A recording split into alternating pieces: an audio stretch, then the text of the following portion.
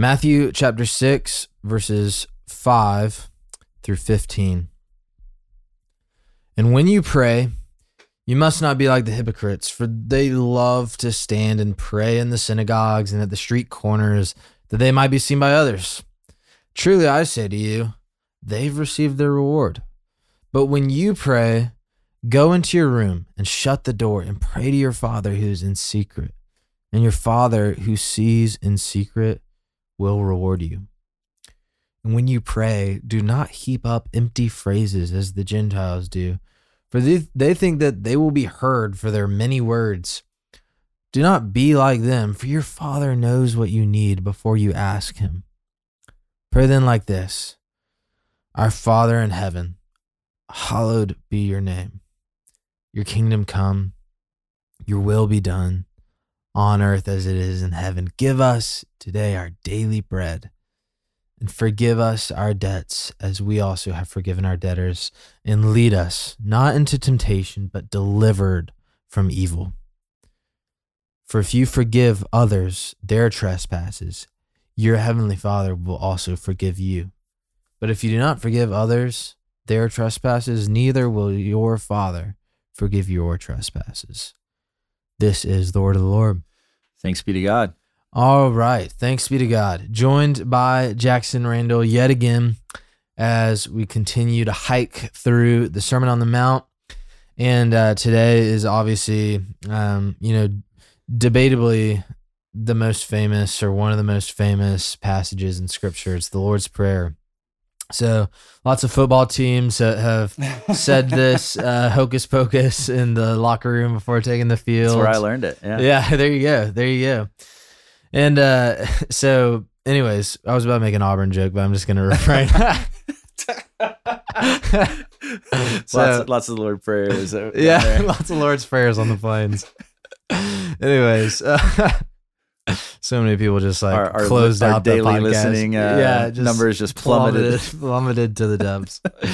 So we have the Lord's Prayer, but we also have some other teaching that's sandwiching it that we might be less keen to chant before football games. Like, if you do not forgive others their trespasses, neither will your heavenly Father forgive your trespasses. Right. And then, in similar keeping with yesterday's passage about giving to the needy, it all starts out through the framework of these long, elegant, wordy, very eloquent prayers of the hypocrites, who stand up in the public square and, have this nice, long, poetic thing that they think is going to just impress so many people, including God. And that is actually the framework from which Jesus says, no, pray like this instead. So, Jackson, what are your thoughts on just everything going on in this passage today? Yeah, I mean, you're so right to just point to the magnitude of this passage and how special of a passage it is. And yeah, it is a passage within a context, right? So we're instructed to pray like this because the heart of man is prone to pray in such a way that is performative, and pray in such a way where we end up becoming sort of the show, and we end up being exalted. And I think if you've been around the church for any amount of time, you realize that there's kind of a way to talk about the Christian life, talk about your sin, talk about your struggles in a way that really makes you look good. So you could even be confessing sin, and yet you do it in a way that makes people go, man, they're just so mature and they just really have it together. Yeah. And we really can just be manipulative. Yeah. And again, we talked about this yesterday, but the whole idea of Coram Deo, the Lord, he knows the secret parts of our heart, and our entire life is lived before his face. And again, we're being beckoned to live not for the praise of man, but to live for the Lord who made us for himself. And so thus we're instructed to pray in secret, not as a performance, but in this way that centers our prayers and the requests and petitions that we make to the Lord on God. Yeah. Now that note, I can't not just talk at least a little bit about the Lord's Prayer. I mean, we're talking about one of the chief paradigmatic prayers of Paradigmatic. paradigmatic. What a paradigm. guy. We got. I mean, this is like the pattern that we're given to pray. Now, I don't think that means that we only pray these words. This has given us launching off points. But, where does prayer begin? Well, it begins with recognizing God as Father. So we recognize the one who is in relationship with us. Yeah. And I think that's huge. God is not identifying himself here as Lord, as the one who possesses all authority or power. He's not addressing himself here as the one who's self-sufficient or self-sustaining or unchanging. He's presenting himself as Father, the one who relates to us as a father relates to their children. Amen. Because of Jesus. And so we go to God whenever we go to God, and we go to God in prayer. We go to him as the one with whom we have a relationship with. But hallowed be your name.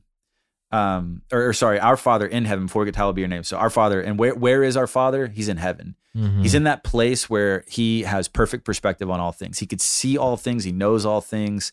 In other words, we can trust him with the circumstances of our life. And before we get to petition, we have this amazing line, hallowed be your name. So our Father, the one who we have a relationship with, the one who has perfect perspective over all things and is powerful over all things, praise be to your name. You are set apart. You are the Holy One. You are the one who is high and exalted.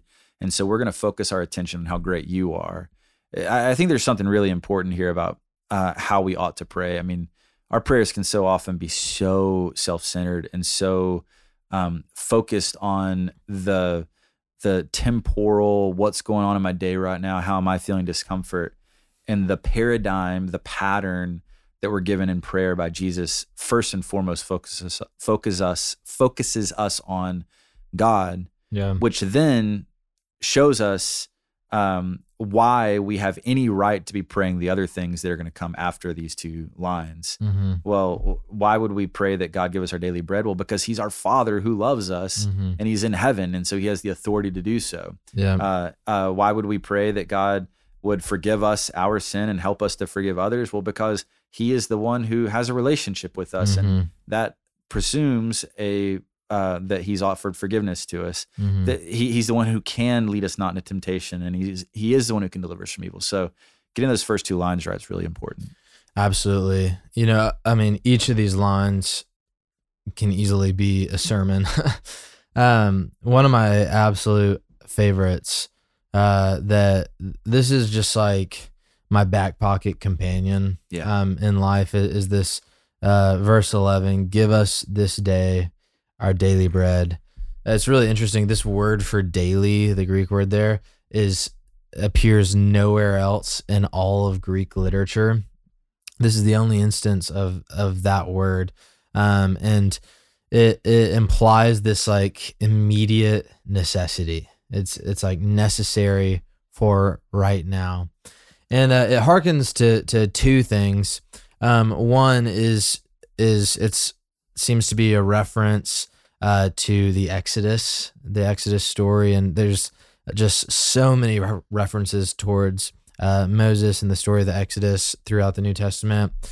And famously, the way that God sustains Israel when they're in the wilderness is by giving them bread, this manna, this very mysterious like wafer like bread that tastes like honey. And the one sort of rule surrounding manna is only like go out and only gather what you need for the day. Don't gather any manna for tomorrow, unless tomorrow's Sabbath, then get some for Sabbath. But don't try to store up your bread. It's going to rot. The people don't obey. And then, they wake up and the bread has turned to just like this moldy, wormy mess. And it's this really powerful thing that Jesus is tying to here, which is live your life depending on God for what you need right now. And let tomorrow, Jesus is going to say this in a couple days readings, let tomorrow worry about itself. Come get your daily bread. And then another, Old Testament thing that this harkens towards is Proverbs 30 verses 8. It's this really powerful, kind of longer prayer at the end of Proverbs. Verse 8 says, Give me neither poverty nor riches, but feed me with the food that is needful. Amen. And I just love the simplicity that Jesus is modeling in all of the Lord's Prayer. And it really is pegged right here in verse 11, especially. He says in verse 8, do not be like them, for your Father knows what you need before you ask him.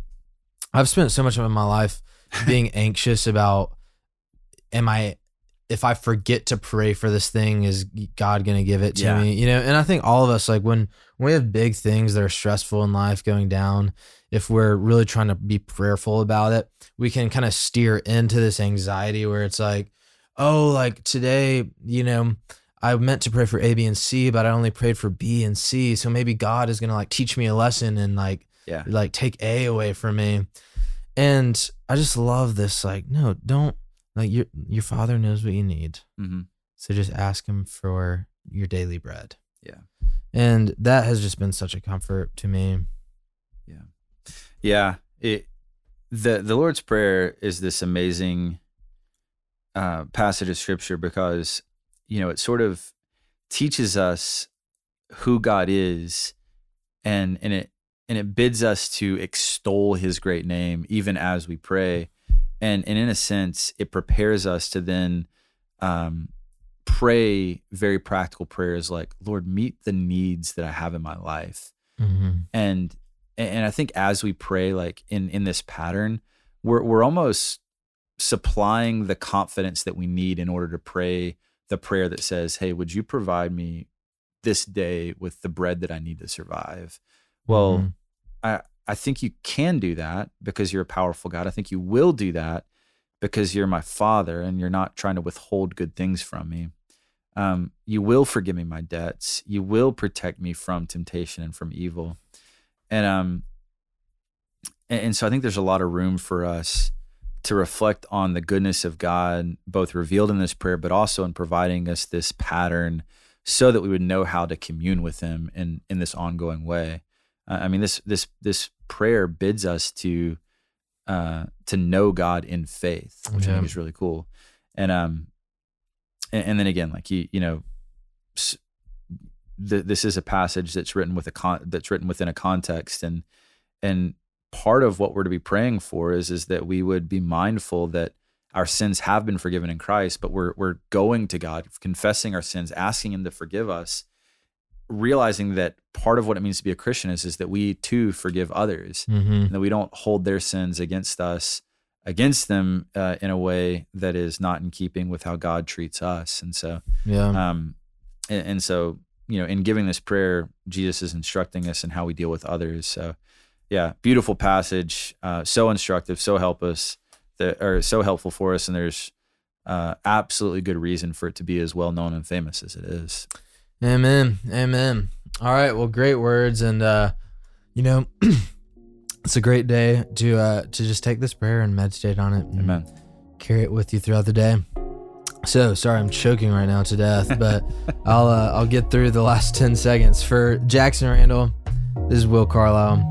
We'll see you tomorrow on Our Daily Rhythm. Thanks for listening to Our Daily Rhythm.